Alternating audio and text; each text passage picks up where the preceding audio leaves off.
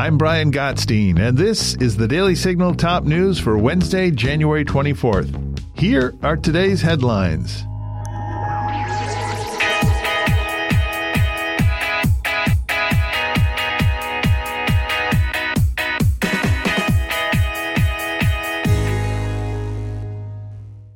Former President Donald Trump defeated former South Carolina Governor Nikki Haley in the New Hampshire primary on Tuesday. Trump's victory in New Hampshire follows last week's blowout win in the Iowa caucuses. In Iowa, the 45th president won with more than 50% of the vote in a four-way race that also included Florida Governor Ron DeSantis and Ohio entrepreneur Vivek Ramaswamy. Both have since withdrawn from the race and endorsed Trump. At just past midnight early Wednesday morning, with 89% of the precincts reporting, Trump had 54.8% of the vote and Haley had 43.7%, according to Decision Desk HQ. He had over 162,000 votes to her nearly 130,000. Both Trump and President Joe Biden declared this the beginning of the general election. The race is over, the Trump campaign emailed out following the New Hampshire win. According to the Associated Press, Biden campaign manager Julie Chavez Rodriguez said that the results out of New Hampshire confirm that Donald Trump has all but locked up the GOP nomination, and the election-denying anti-freedom MAGA movement has completed its takeover of the Republican Party. Haley was insistent that she would stay in the race and take the Republican nomination. This race is far from over, Haley said to supporters after her New Hampshire defeat. I'm a fighter, and I'm scrappy, and now we're the last one standing next to Donald Trump.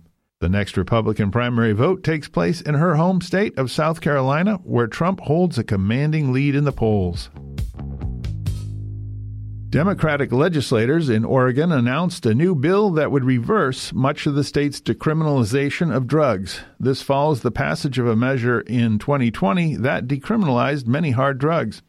There's been widespread public backlash as a result of the exploding fentanyl crisis and the rise of deaths related to drug use. The state has also experienced a sharp increase in crime since 2020. According to the Associated Press, the new legislation would recriminalize the possession of small amounts of drugs and categorize the crime as a misdemeanor. According to the current version of the legislation, possession of drugs for personal use would be punishable by up to 30 days in jail or a $1,250 fine. The bill would also make it easier to prosecute drug dealers. Senator Ted Cruz is raising the alarm about President Joe Biden's administration partnering with a far-left group that demonizes conservatives in the name of combating domestic terrorism. This is according to a report by the Daily Signal's own Tyler O'Neill.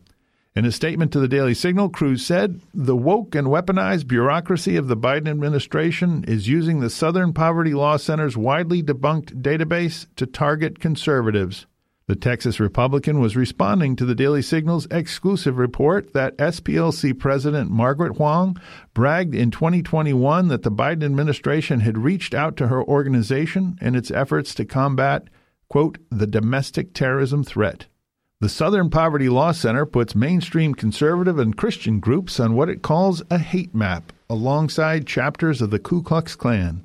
The SPLC is a one-trick pony, and its song and dance of labeling conservatives domestic terrorists is tired and fraudulent, Cruz said. He continued, "It's incredible that the SPLC has the audacity to label conservatives domestic terrorists while one of its own lawyers is currently being prosecuted for charges of actual domestic terrorism." Cruz was referring to the case of Thomas Webb Juergens, an SPLC lawyer who faces domestic terrorism charges for a riot last March directed against a new police training center opening in Atlanta. The SPLC and the National Lawyers Guild claimed Juergens had been there as a, quote, legal observer, but didn't address whether he dressed in Antifa-style black bloc clothing or whether he'd engaged in any of the violence at the riot. House Education and the Workforce Committee Chair Virginia Foxx, a Republican, blasted Harvard's task force on anti-Semitism on Tuesday. Earlier this month, Fox's committee requested records from the school regarding anti-Semitism incidents on campus going back to 2021. It gave the school 2 weeks to comply. According to The Hill, Foxx called the information the school sent to the committee woefully inadequate. Fox said that rather than answering the committee's request in a substantive manner, Harvard has chosen to provide letters from nonprofits and student handbooks, many of which are already publicly available. She said that's unacceptable. Harvard must produce the remaining documents in a timely manner or risk compulsory measures. The school's been besieged by complaints that anti-Semitism is out of control on campus and that the school isn't doing enough to protect students. Former Harvard President Claudine Gay faced criticism when she appeared hesitant in a congressional hearing to criticize protesters who called for the genocide of Jews on her campus. She later resigned from her position, but remains employed by the school. And that'll do it for today's episode. Thanks for listening to the Daily Signal's Top News. If you haven't gotten a chance, be sure to check out our morning show right here in this podcast feed, where we interview lawmakers, experts, and leading conservative voices. Join us tomorrow morning for the Daily Signal Interview Edition. Also, make sure you subscribe to the Daily Signal wherever you get your podcasts and help us reach more listeners by leaving a 5-star rating and review.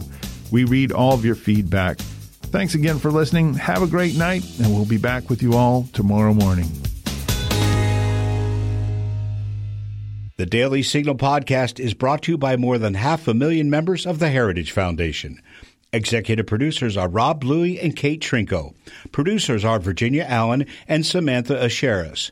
Sound design by Lauren Evans, Mark Guiney, and John Popp. To learn more, please visit dailysignal.com.